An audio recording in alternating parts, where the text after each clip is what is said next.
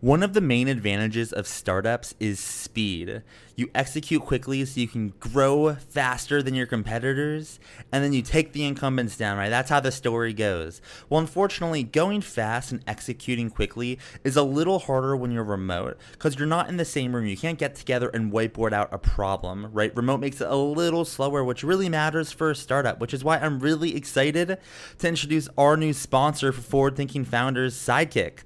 Sidekick is a hardware device that connects remote founders with an always-on video. With Sidekick, you just turn and you talk just as if you're sitting in the same room.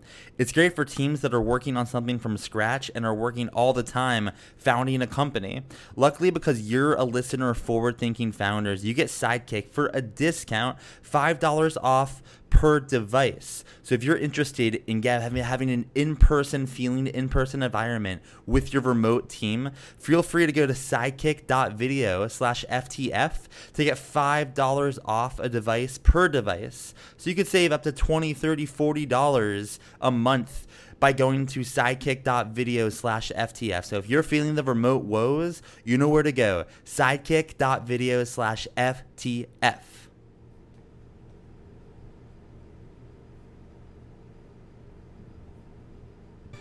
What is going on, everyone? Thanks for tuning in to another episode of Forward Thinking Founders. I am very grateful to have your attention, at least for the next 15 minutes of this episode. Forward Thinking Founders is a podcast where I interview pre-seed and seed stage founders about their products, what they want to build into the world, and why. We dive into how they spend their time, what's their vision, what's the origin stories, all these things, so you can learn all about what's coming tomorrow. Because these companies haven't hit critical scale yet. Most of them haven't hit product market fit.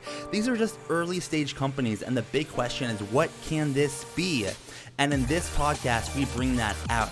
So with that, I really hope you enjoy your time listening to today's episode. And I've already done 200 plus, so if you like this one, listen to some of the other ones, like with Imadi Kund, Austin Allred, Leah Culver. We have great interviews, so check it out, enjoy the repository, and for now, let's get into today's episode. Here we go. All right, how's it going, everyone? Welcome to another episode of Forward Thinking Founders, where we talk to founders about their companies, their visions for the future, and how the two collide. Today, I'm very excited to be talking to Alyssa Atkins, who is the founder of Lilia. Welcome to the show. How's it going? It is going fantastic. Well, as fantastic as it can go in a global pandemic.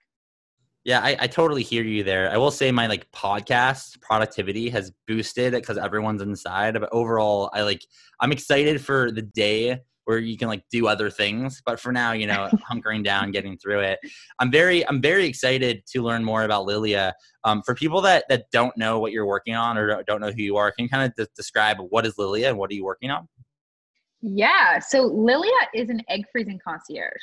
So we help women explore their fertility options and take next steps toward egg freezing. So you can think of it as one trustworthy place for people with ovaries who want kids later to get everything they need along their fertility planning journey. And so more, I guess, practically or tangibly what that looks like, you can kind of think of us like a white glove ZocDoc for egg freezing. So would love to hear a little bit of the origin story into, the kind of why you started this, where the idea came from, and when you started working on it. I'd love to hear the origin stories. So probably sounds very familiar to most founder stories, but Lilia is solving a problem I had, and it's the company I wish existed when I went down my own egg securing. I call it egg securing instead of egg freezing, because that's how it feels. But when I went down my own egg securing journey, so the long story short, I guess, is I was with my partner for 10 years, my high school sweetheart. We split up when I was in my late 20s, and I saw my stepmom go through early menopause at 36, so something I didn't even know could happen. And so these two events kind of put fertility generally on my radar. And the real kicker for me was I was dating somebody new, and he was younger than me, and I realized we weren't aligned on our timeline to kids. And so I started doing the dating math, and I was like, okay, well, if I need to have kids by this arbitrary 35 age number, working backwards, I need to have met the right person yesterday.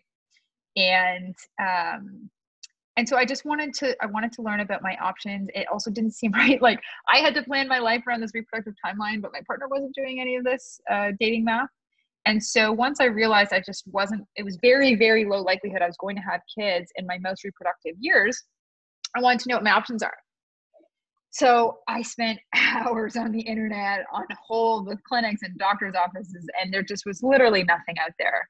I hear horror stories from women who go to their doctor, if they have one, who tell them, just go find a husband or get pregnant now, which of course doesn't include LGBT communities. Or your options are Google, right? And it's so easy, like, to go down the rabbit hole of Google, right? And get stopped by the scattered literature. There's no clear next step. And so these options really just bounce women right out, including myself. So one thing I did learn was there was a test you could do where you could understand your fertility reserve, or your ovarian reserve, it's called. And it was a blood test plus an ultrasound.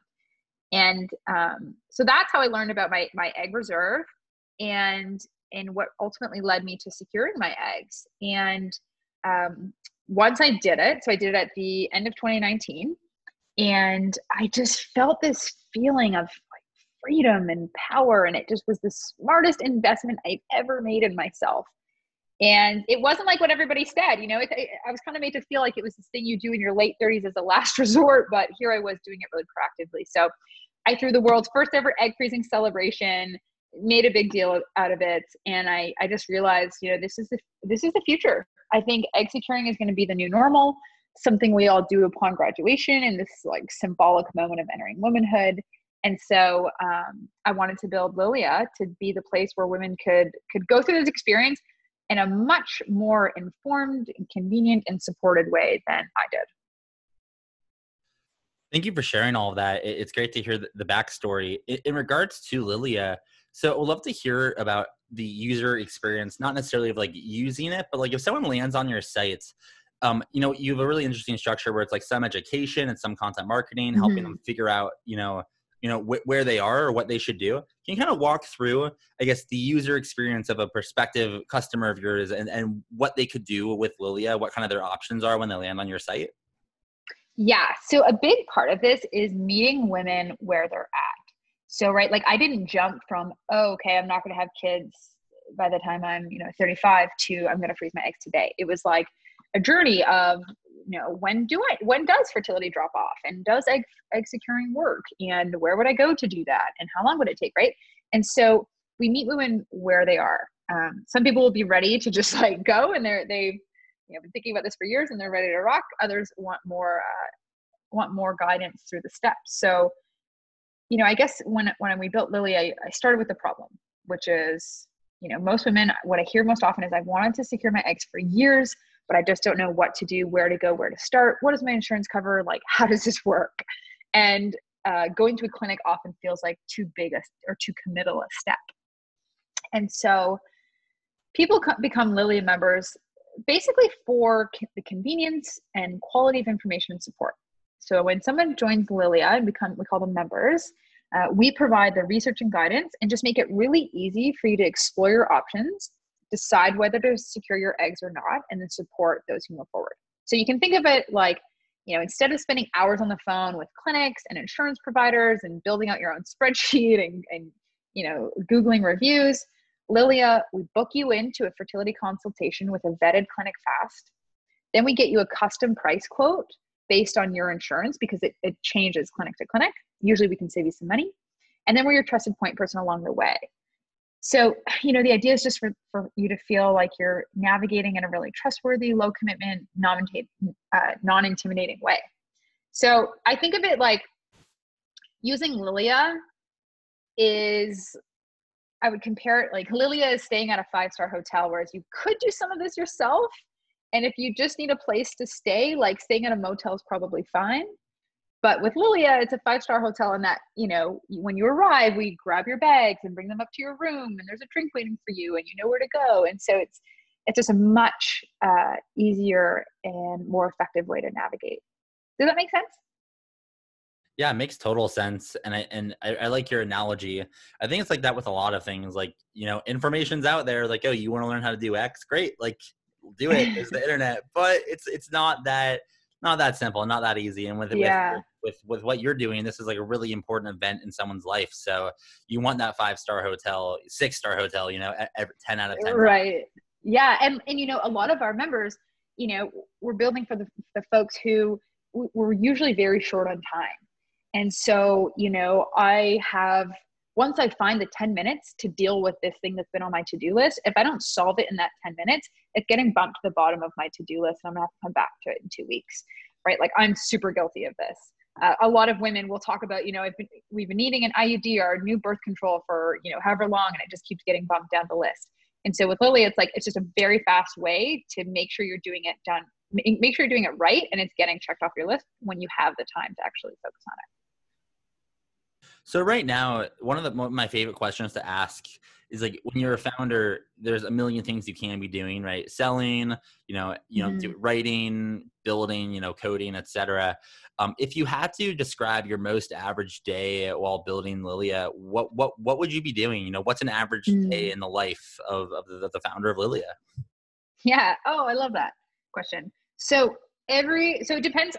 What I would say, and I think is really important, is leaning into your natural energy cycles. And what I mean by that is doing the work you're really good at when your mind is good at that work. So some people are night people and they just are born night people. They'll always be night people. I am very much a morning person. And so I know that my best hours are from 6 a.m. to probably 11 a.m. And that's when I need to do my most important work. Anything after that, I schedule calls, meetings, because I know it's not to sit down and think really hard about stuff. It's more, it's flexing a different muscle that I use a different part of my brain for. So the way I structure my day is I usually am like at my desk, ready to go around 6:30. And from 6:30 to 10:30, I list what are the 3 most important things I could do for the business today. So Lilia works in these 60-day cycles. So instead of working on a quarterly cadence, we plan 60-day, sprints. And in that 60-day plan, we have, 3 or 4 goals we're all working toward. And we do that with 1 week sprints. So I'll look at, what are our top level goals? What are the 3 things I could do today that would contribute to those goals? And those are the things I do each morning.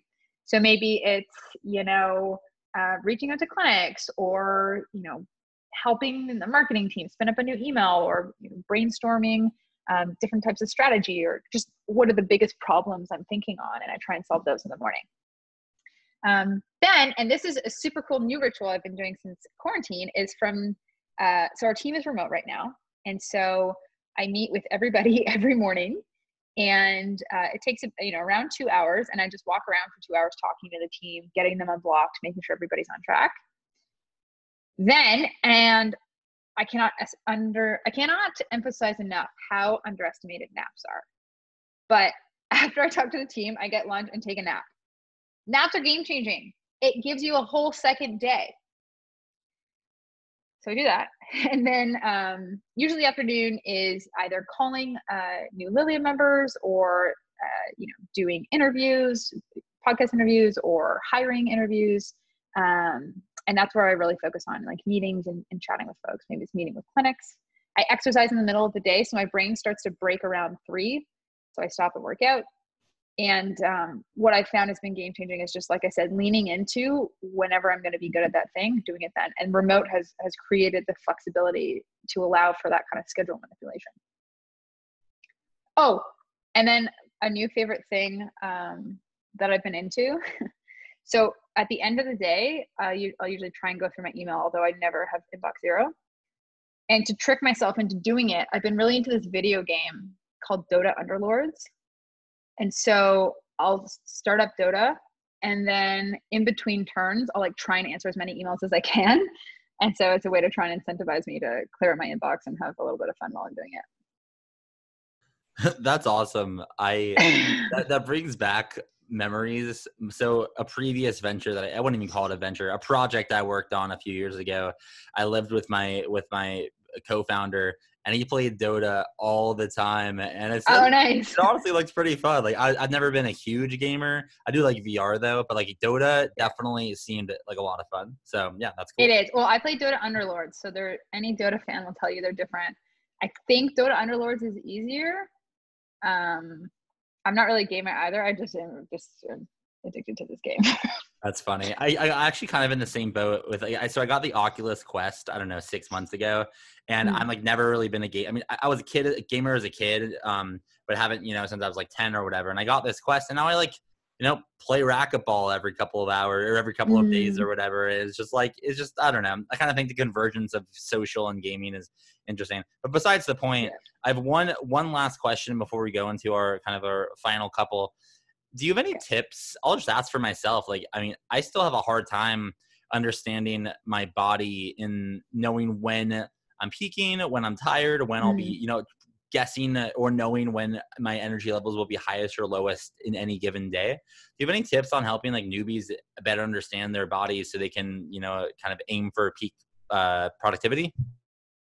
Yeah. So I haven't studied this stuff, right? But I can tell you what's worked for me is I noticed for basically my whole career, I would always be so tired after lunch and I'd want a nap and I wouldn't let myself. And I think if your body is telling you it's time to nap, taking that 20 minutes is going to make you so much more productive. So just listening and tuning in, am I feeling tired? Am I really straining to do this very simple task, right?